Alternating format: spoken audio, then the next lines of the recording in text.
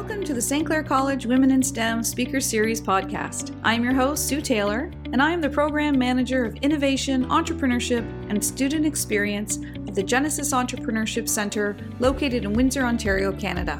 This podcast was developed to highlight women who have excelled in male-dominated industries and environments, women who are leaders, and women who serve to inspire and act as role models and mentors to young women, which we like to refer to as STEM champions.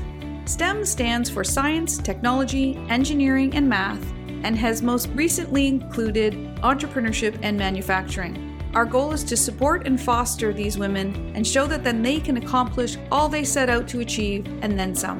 Stay tuned to learn more about women working in STEM, their journeys, their challenges, their accomplishments, and so much more. This is the Women in STEM Speaker Series podcast.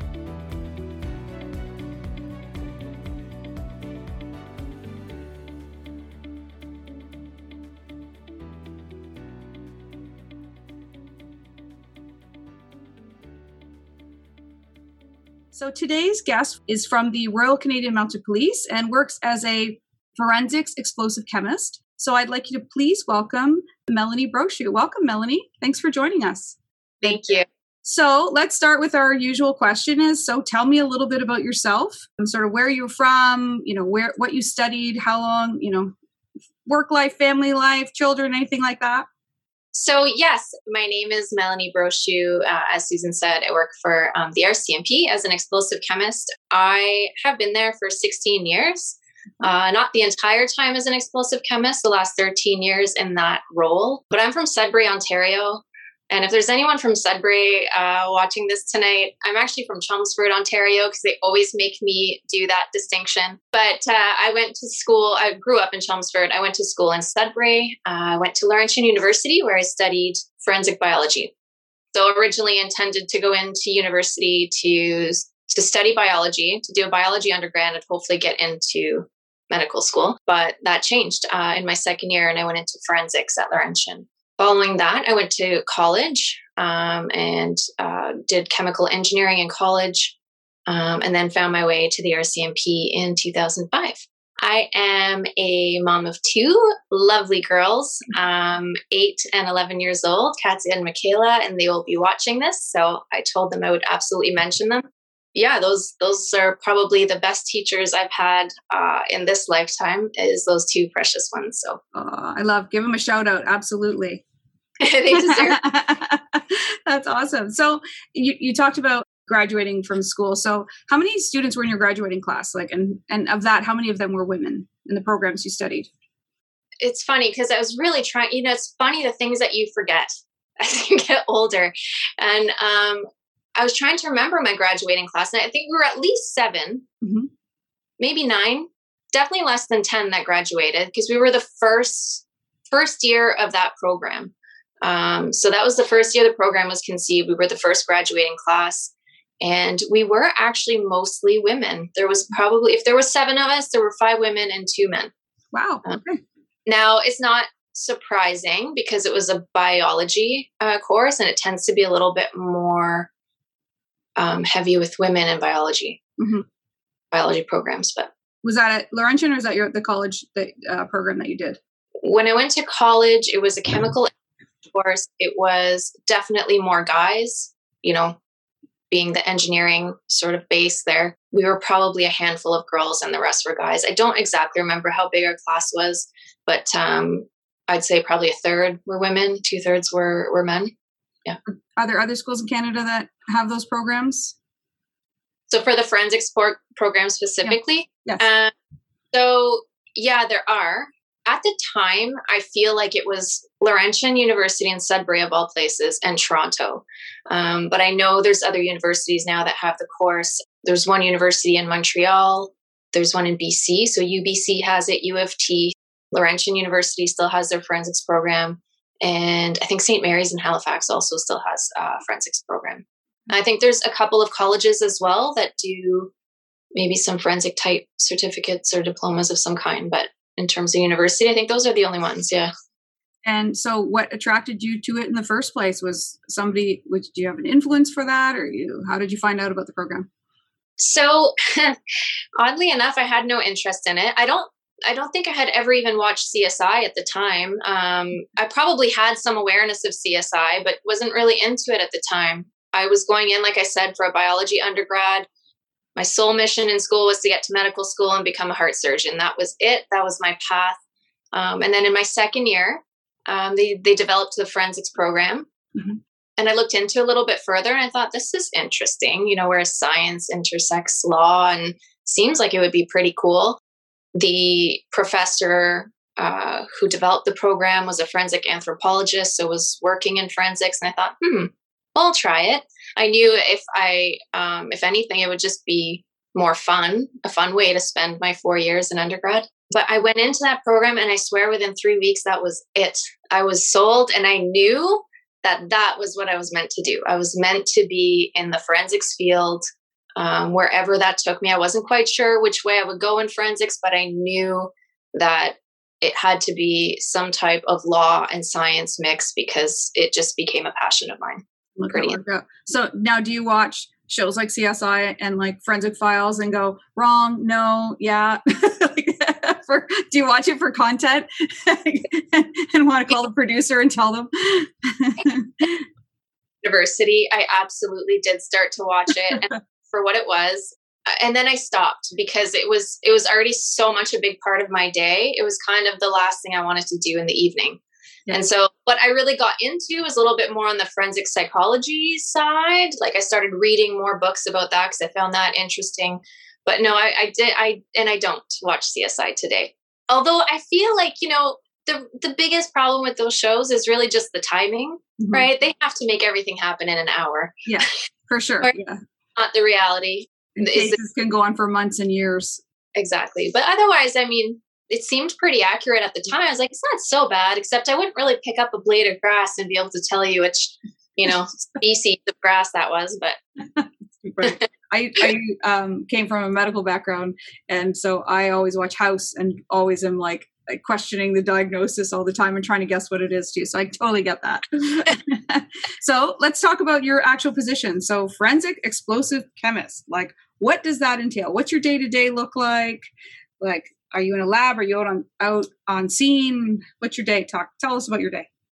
Since I posted that I was going to do this, I posted on my social media that I was going to do this interview. And it's funny how many people have gone like, wow, that's a bad A title, like, holy, that sounds pretty cool, doesn't it? Yeah. Well, if I can just start with I work in a forensic lab. There's multiple disciplines in a forensic lab. So for anyone who's listening and wants to get into forensics, I'm on the chemistry side, or what we call trace evidence. But there's also the biology side that does the DNA. We have our toxicologists that screen for drugs and alcohol and body fluids. We have our firearms section. We have a counterfeit section. And so we do actually end up all working together for, probably mostly for me with the DNA and the biology side. We do end up working together because really to solve a crime, it's not just one discipline that's going to make it happen. So when I actually first started at the lab, I started in the biology section. That was really just because they were the only ones hiring. And luckily, I had a strong enough biology background to get into the biology section. It's not until a few years later that openings finally came up into chemistry, and I was able to go into the chemistry section there. In Ottawa itself, we do explosives analysis and we do gunshot residue analysis. I'm actually almost qualified on the gunshot residue side. Mm-hmm. But a day-to-day for me right now, if I'm just going to stick to the explosive side, is entirely different than it was 8 years ago. 8 years ago, day-to-day was you came into the lab, you had your casework, exhibits were sent from a scene from an investigator, exploded devices, commercial explosives would come in, and it was all about just identification. Mm-hmm. Tell me what was in there, tell me what was used, write the report and make sure everything's kosher for court. Mm-hmm. That was the gist of it. And that was fun and exciting. And, there was a lot of training involved in that. And as anyone can imagine, it's not really training you get in school. It's really, really on the job training. like it's really changed now. You know, I think it's pretty prevalent in the media. We talk a lot about terrorism. We talk a lot about homemade explosives today. And that's really changed our day to day incredibly. So, you know, now we still do the regular casework. You know, I'm still in the lab from time to time. And often enough, you know, those kinds of things get driven more from street gangs with a mix of drugs and explosives. But now today we've just become way more dangerous, and police have to be way more cautious today. So there's a whole officer safety issue when we're talking about homemade explosives, because they're the ones that are going to the scene for the most part, or they're the first responders on scene, you know, and they need to make sure that they get home safely at night. And with homemade explosives, there's a huge danger in that. There's a danger of not knowing how stable the materials are, not knowing really what you have because it's just a white powder on a counter. And some of these explosives are extremely sensitive. You know, where people today are making primary explosives, which basically means it's super sensitive to heat. So a match could initiate it. So we do a lot of opinion. We do a lot of technical reach back for them. They call us and they're at a scene and here's what I'm standing in front of. What do I do? Right. And so with that as well is just providing opinion on terrorism related publications. A new publication comes out, you know, we have to provide opinion on if what they're saying is actually making sense. Is it viable? If somebody actually made it the way they're telling them to make it, will they survive that at the end of the day, or the way they're making it isn't safe and you know, they're going to lose a couple fingers. So it's really become a lot more use of the chemistry knowledge, because we really are just limited by our creativity today. We have to be as creative as the 15-year-old kid in his garage who's just super brilliant and what to do, but pushes the boundaries and tries new mixtures, you know? So that's really become a big focus for us. Now, with that, we need to train our officers. We need to educate them because they don't all have a chemistry background. And I say officers, it is for the most part, you know, bomb techs that we train, but we do also train our ident officers. They come through, investigators come through for, you know, chemistry of explosives training, just so that they can have an understanding of what they're going to encounter when they're at a scene. The constable would have to be able to recognize what's going on so they can call the bomb tech and then call you. So exactly. Yeah. You know, we've provided training, even firefighters have come for training as well. So any first responder, anyone that can actually walk into a scene or, you know, a clan lab, like a clandestine lab scene, which is not always obvious if it's drugs or explosives when you're talking about basic chemicals that sort of cross over quite a bit between the two. So, yeah. So, you know, very much more training. We're giving a lot more training. We have to synthesize explosives for our training because it's not something you can just go buy off the shelf. So it's not something you can buy commercially, sorry, is what I'm trying to say. You actually can buy the chemicals off the shelf, but not the actual homemade explosives. So we synthesize quite a bit for our bomb techs to be able to get a comfort around handling the material. And for a while, we were also doing canine training, just that was like favorite things to do, you know, in my role today. That's definitely still to this day stands out for me as one of my most favorite things. That was actually the next thing I was going to ask you. So what is the coolest thing about your job? So clearly the canine part is just because you're a dog lover or just because it was cool to do? 100% a highlight. You know, we've had to stop doing any type of external training at the moment, largely driven because of COVID, but also because we're just such a small unit. And we just don't have the resources to be able to train everyone, right? It's like, you know, we have to train our bomb techs. That's always going to happen. We're never going to give up that service. But unfortunately, we've had to cut in some places, and canine was one of them, which is really too bad because they're really the ones that screen, you know, rooms and screen areas and screen airplanes and vehicles and all that to keep our, you know, VIPs and dignitaries safe. But I'm sure it will come back. And I look forward to that day. So definitely one of my favorite things is the canine training. However, yeah, there's been a lot of cool things, as you can imagine. It's kind of like... I wanted to have you on here. Yeah. I know you have cool stories. Yeah. I kind of have to pinch myself sometimes, right? Because it's like, did I just seriously get to do this? Yeah. Like, this is not something I ever pictured for myself years ago, or when I was in university, that I would actually be getting to do stuff like this. But, the fun stuff, the stuff that's just to play around and have fun, are the range days. And usually we end up going to military range, and it's like a demo day. So it's like a day where, either the military or the police just have a ton of expired explosives or explosives from their storage areas that they need to get rid of because they've had too much, whether they've confiscated them or whatnot. But they just need to have a big burn day. And those tend to be my favorite, because then we talk about very, very large amounts of explosives all dumped into one big giant hole in the ground. And you just get to drive a kilometer away and feel the earth shake from a kilometer away. Like, it was just some of the coolest days are those days. We talked earlier about different things that, and you were using some of the language, like you talked about charge before when we were talking earlier. So what's some terminology that you can share with us about that specific to your job? Because I thought that was cool, because you say it so offhandedly, and yet I was like, hey, I didn't want to act like I didn't know what you're talking about. What are you talking about? Basically, to have like a successful explosive, you need all the same elements that you need to be able to build a fire with, right? You need a fuel, you need oxygen, and you need an initiation source. So for a fire, like the wood is the fuel, the oxygen is drawn from the air, right? We need to get the airflow to keep the burn going, to sustain the burn, but we need to light it.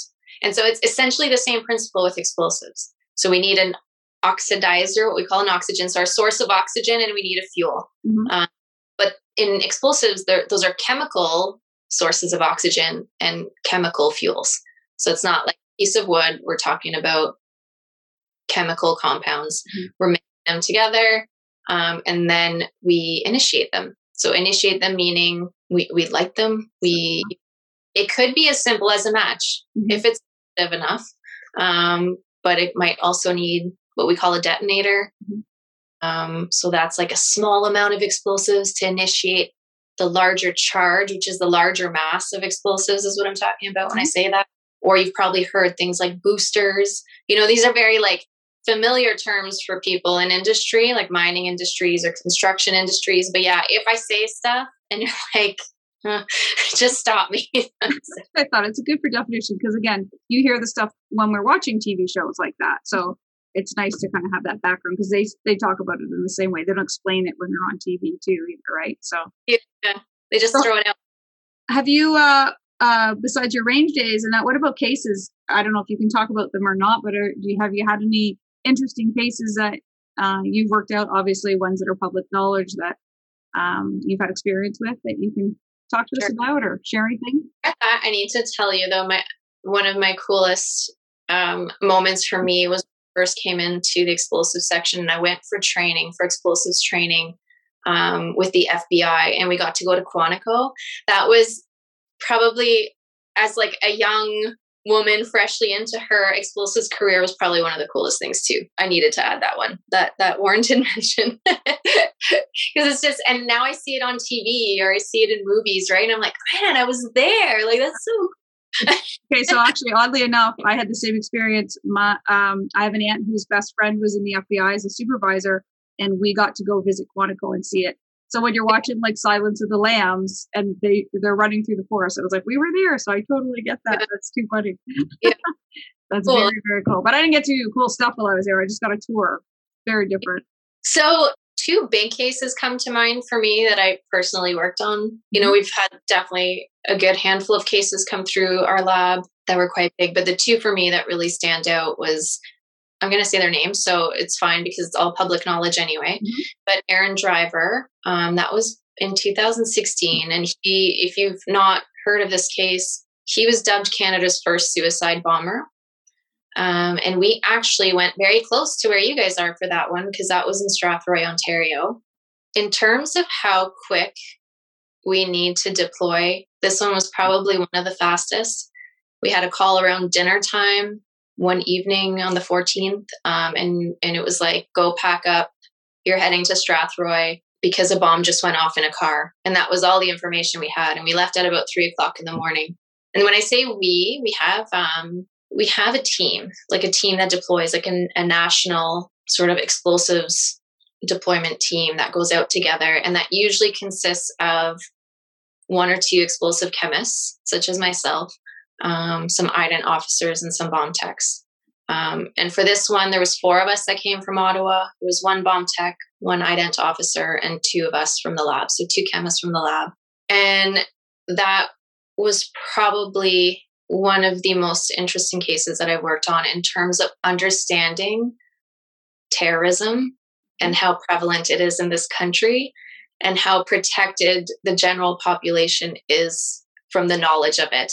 Another example of how very fortunate it is that we have great relationships with other countries, UK and the US and, the Five Eyes. They talk about the Five Eyes, Australia, New Zealand, because it really is like a global effort against terrorism. It really is. And in this case with Aaron Driver, we happened to be tipped off by the FBI. And thankfully we were, because we were able to get there in time to prevent him from successfully completing his mission.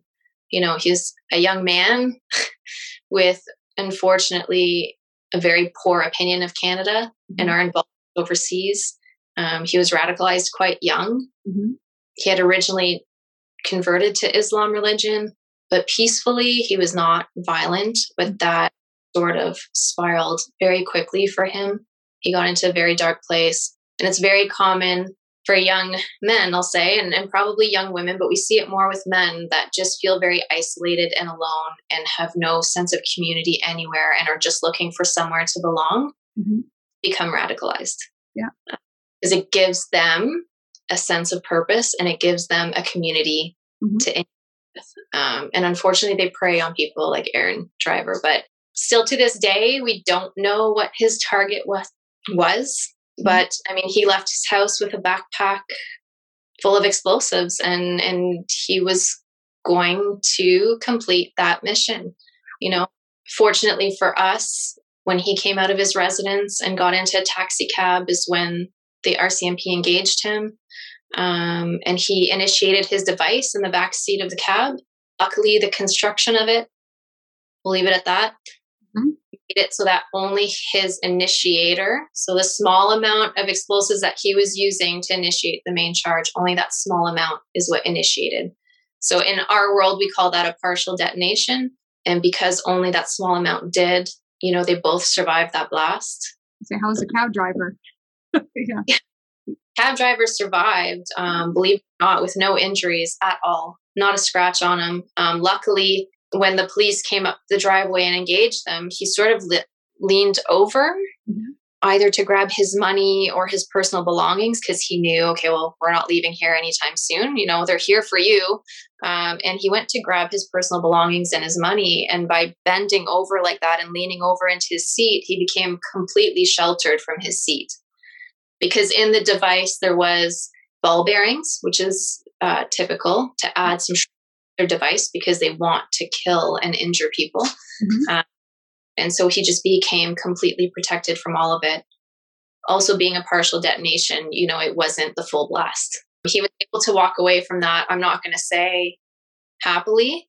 I think there might still be a civil suit in courts for that because, understandably, how could you let me pull up into that driveway knowing that there might be someone in there that had really, So yeah, with that case, man, it gets hot in the South. It was in August of 2016 and we were sitting there in these, head to toe covered up in our Tyvek suits and just sweating buckets trying to process that scene. There were 2 investigations going on. Aaron Driver, he was killed by the police intervention. And so that was one investigation going on. So we had the OPP there doing that side of the investigation. And then the RCMP, we did the whole terrorism side of the investigation. Wow. Into what explosive he used and how the device was constructed and all of that. Now, that was one of them. The other one was the year before. And this one's kind of fun because it gave me like very much a Hollywood moment with that one. where I was in New York on a conference in New York, and I was there with some friends that I work with. I'll call them friends, but bomb techs. I was there with chemists from National Defense. I was there with intelligence agency people, and we were sitting in this auditorium one day, and they put up a phone number, and they said, because we couldn't bring our cell phones in because the material is so sensitive, and so they put up a phone number on the screen, and they said, if your agency needs to get in touch with you for any reason, this is the number they call. And I just remember going like, I'm not that important, I don't need to write that down. And, sure enough, the next day, we're all sitting there again, and they put up the phone number, and I was like, okay. And somebody comes walking up all the way up to the top of the auditorium where we're sitting, and someone, I have no idea who he is. And he goes, "Are you Melanie?" I said, "Yes." He said, "Are you Melanie Brochu?" I said, "Yes." He said, "You need to come with me." And I thought, okay. And I walked down, and I walked out with him, and he said, "Your agency's trying to get in touch with you. You have to leave. You have to go back to Canada. They need you back home." And I said, okay. I thought it was a joke because I scoffed it off the day before. Right. But no, it was a case out in Halifax. And so they sent my Hollywood moment was they sent an RCMP plane to come pick me up. And I took the jet back to Halifax, and I thought, well, if this doesn't. No, I've made it. Nothing will. Right? Like, woo, I felt important in that moment. But that was a Chris Phillips case. And that was a very intelligent gentleman who had all kinds of degrees, chemistry degrees. He had gone to dentistry school. Very, very well-educated man. I think he did work for the American military, but was let go because he had some mental health issues. But he was living in Halifax and had a very poor opinion of police and had a very toxic chemical in his possession. And he had told his friends and his wife that he was going to take a trip to Ottawa, and he was going to take this toxic chemical with him. And he was going to ensure that he would get pulled over, and he would throw this toxic chemical at police and hopefully kill some. And so, but what happened with that was when they went into his cottage, it was a cottage filled with industrial grade lab equipment and hundreds and hundreds and hundreds of chemical bottles. And then they just said, okay, the bomb techs just stepped back and said, this is way beyond our scope and to deal with. And so that case was very interesting because it did go to court, but I got to work very closely with the Health Canada chemists on the drug side. Kind of the first time we leveraged using cameras on the bomb techs or on the ident officers going into the scene. So to keep us safe, we got to sit in a trailer and just watch them go through each cabinet with their camera and say, yay or nay, is this a problem or is this okay? And we spent a few days there just pulling chemicals out, disposing of them, or putting them aside for disposal. So there was no explosives there, but there probably, he could have made some. And that's kind of why I ended up going to court to testify on that case. Kind of what was possible? What did he have in possession and what was possible? What could he have made? They're harmless on their own, but when they go together, it's not so good. That's it. Really, it's not illegal to have chemicals in your possession. Right. But if you're synthesizing explosives, and that's where you get into trouble. Do they have little, I want to say like a drone, but do they ever use something mechanical to go check things, or do you need that human element for most of those things? So set it off too. There are drones that get used more so usually to map an area. So if a bomb has gone off and we want aerial view imaging, I suppose, we have used them for that. Now that's not me, clearly, but there is a unit that does operate the drones itself. But in terms of just acquiring intelligence, sending them in, I don't think so yet. I not that I'm aware of. Yeah. It to really, the problem with doing that is if something needs to be moved or turned so that we can see what it is, or, what's the risk of that drone hitting something and knocking it over. And, that could be enough to initiate some explosives in some cases. So I think you really need the human element still at this time, for sure. Me watching too much CSI, apparently. So, Yeah. so all that is pretty intense, like, the different working on the cases. And again, I'm sure that much of your job is that you have to spend a lot of time being very meticulous and organized and on your game. So when you're not on your game, what do you do to create that sort of work-life balance? And what do you do for your self-care, hobbies, things like that to keep yourself, like, you got to bring yourself down, I'm sure, that because coming home from a day after work like that, it's got to be, Yeah, it's, taxing. it can be long days and it's exhausting, for sure. I think for me, I think the best investment I've ever made in myself is just keeping myself healthy, so that the recovery from those really long days or really just trying days where you have to be on the entire time because you make one mistake or you slip up once and that could injure someone, right? Or that could cause type of injury or cost someone's life. So, I work out and I eat well, and that sounds so simple, but I think it's really made a huge difference in terms of my energy and my ability to recover from those days. I love hanging out with my kids. Sometimes it's just they understand when I have a long day, right? Like, I think, and for them, they want to help me through those days. Those days where mommy's just really tired, like they're fine with just sitting with me and letting me decompress on those days, which is brilliant, But yeah, for fun, I still play volleyball, at 42, why not? I still play beach volleyball. So that's also, I guess, another physical activity that I love to do. I don't want this to sound corny, but just like personal growth stuff, like I'm really obsessed with that. Just like, not just the physical health, but the mental health side. Love it. Yeah.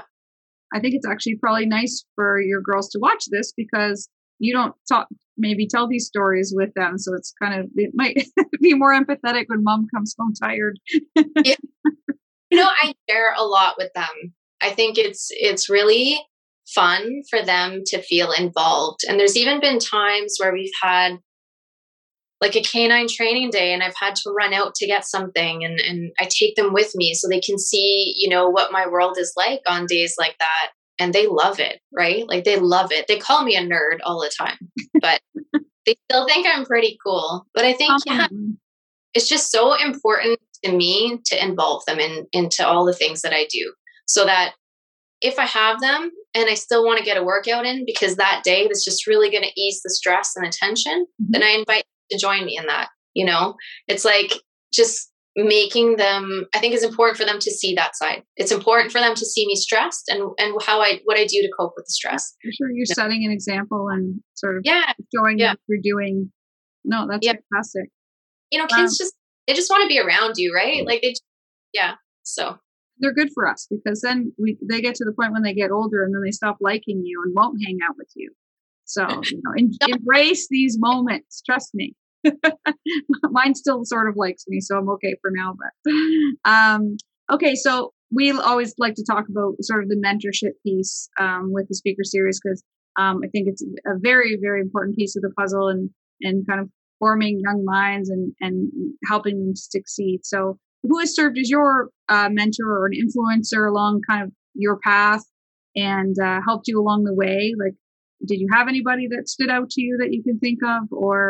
And I know you do a little bit of mentoring too. If you can speak to that, we'd love to hear about that too. Yeah, for sure. I'd love to share about that.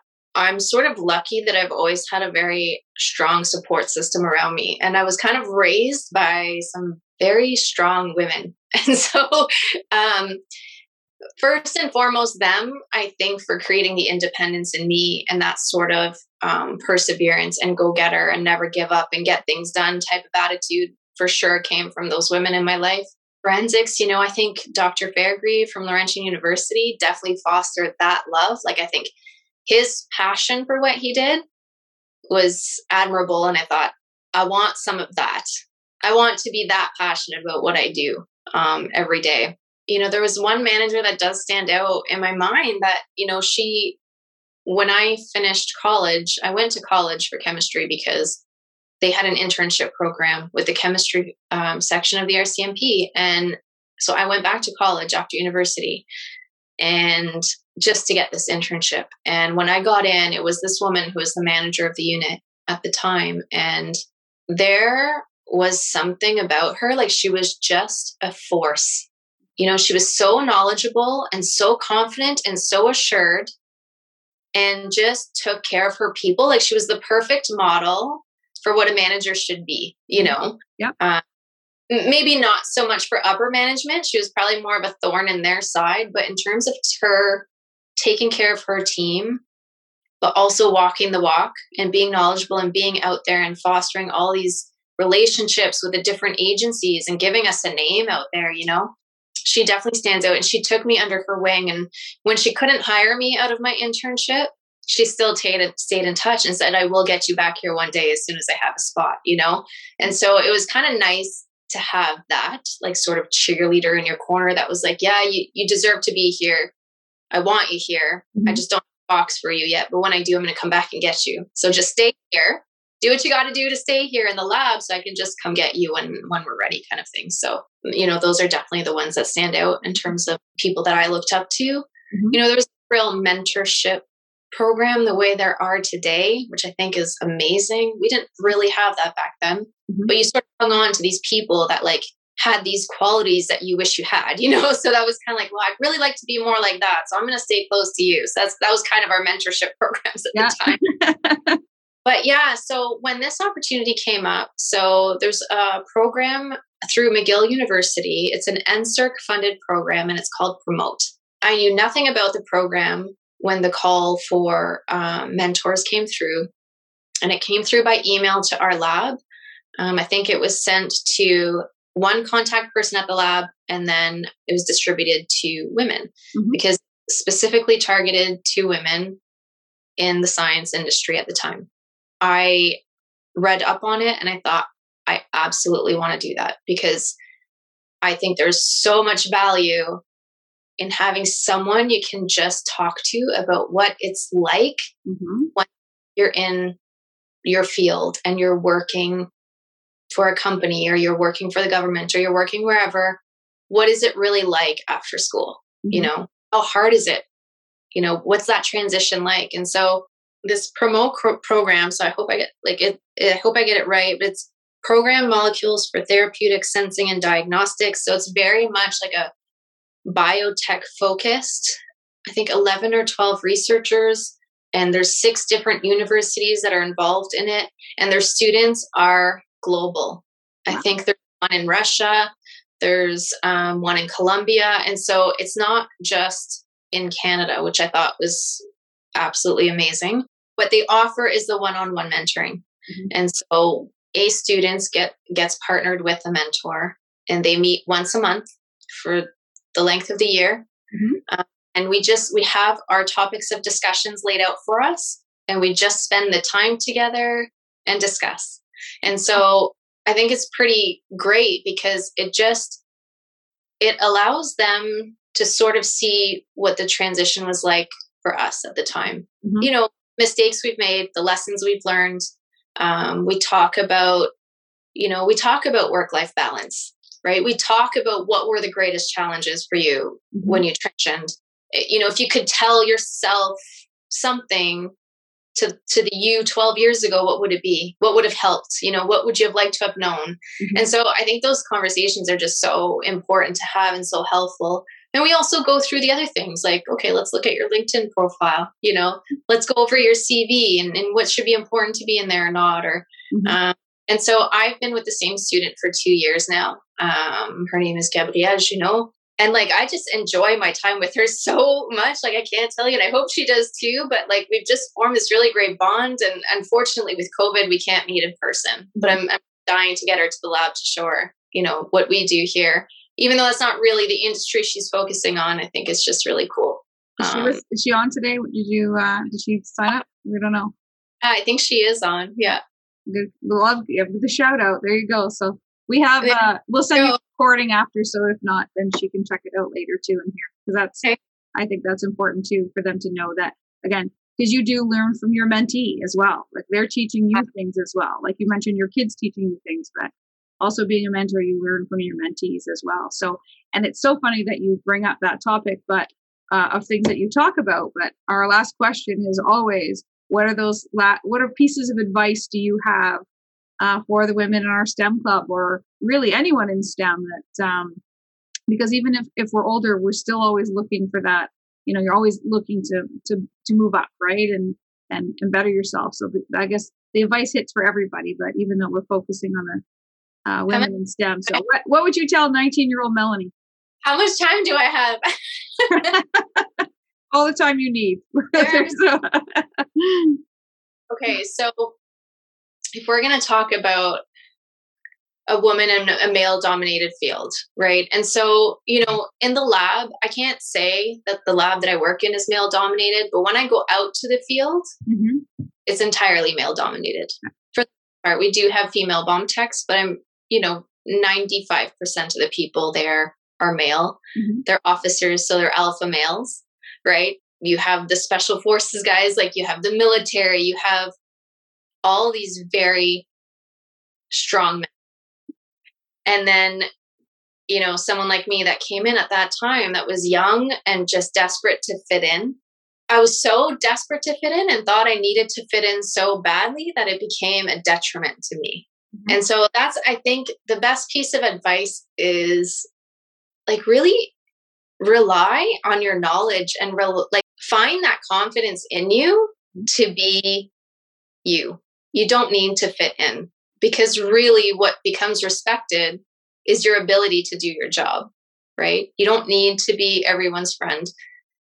They're looking to you for the answers. And so it took me a while, because I feel like I really used my femininity in a way that was really disturbing to me. Like it was a huge disservice, right? But I thought I needed to. I thought that's how I was going to gain the respect. Whereas today, I don't need to do that anymore. I don't need to be the friendly, like people pleaser, And so I think that's one piece of advice as a woman in a man-dominated environment. Be unapologetically female and then move on, right? It doesn't need to be the thing they remember about you. Figure out your strengths and lean on those, and use your voice, and don't play small. And yeah, the other thing I would say is, I think what I loved most about my career was how challenging it was. I think had I not been in chemistry, I'm not sure I would have been as happy in my career as I am today. And I think that's because it was challenging for me.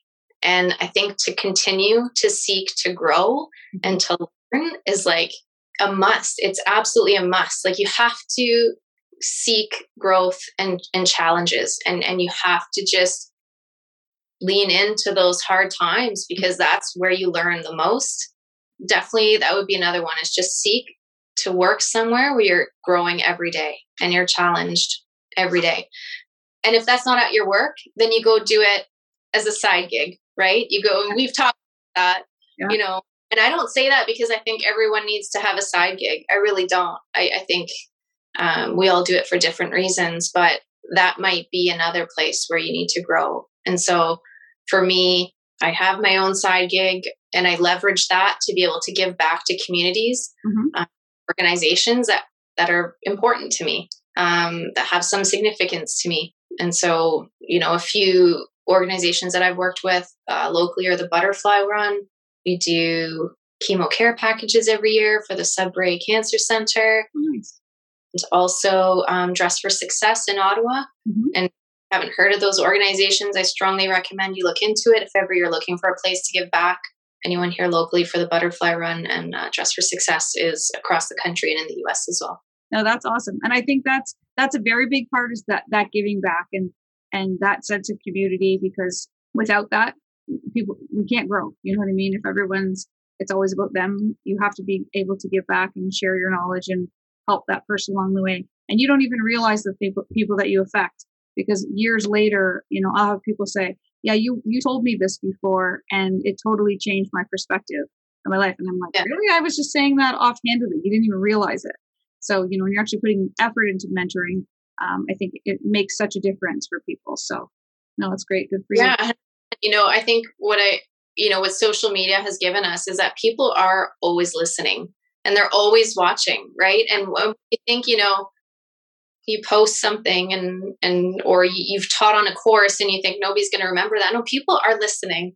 So yeah, it's important to use that responsibly, I think, and remember those things that, people are always watching. And, there's like this one, I have to just say this and I'll stop talking, I promise.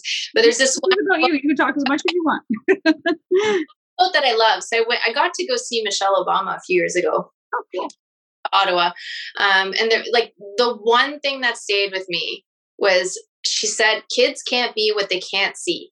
And I was like, mind blown by that, because I had never thought of it that way. And it's the same with everyone in your community. It's not really just kids, but if someone, and that's why I think it's so important for me to include my kids in all of it, even in all the charitable work that I do, they're involved in that, because they need to see what it's like to give back.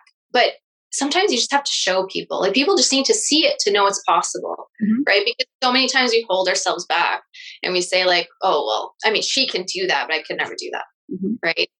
No, yeah, you actually can. And here's how easy it is, because I'm going to show you. Just watch, watch me.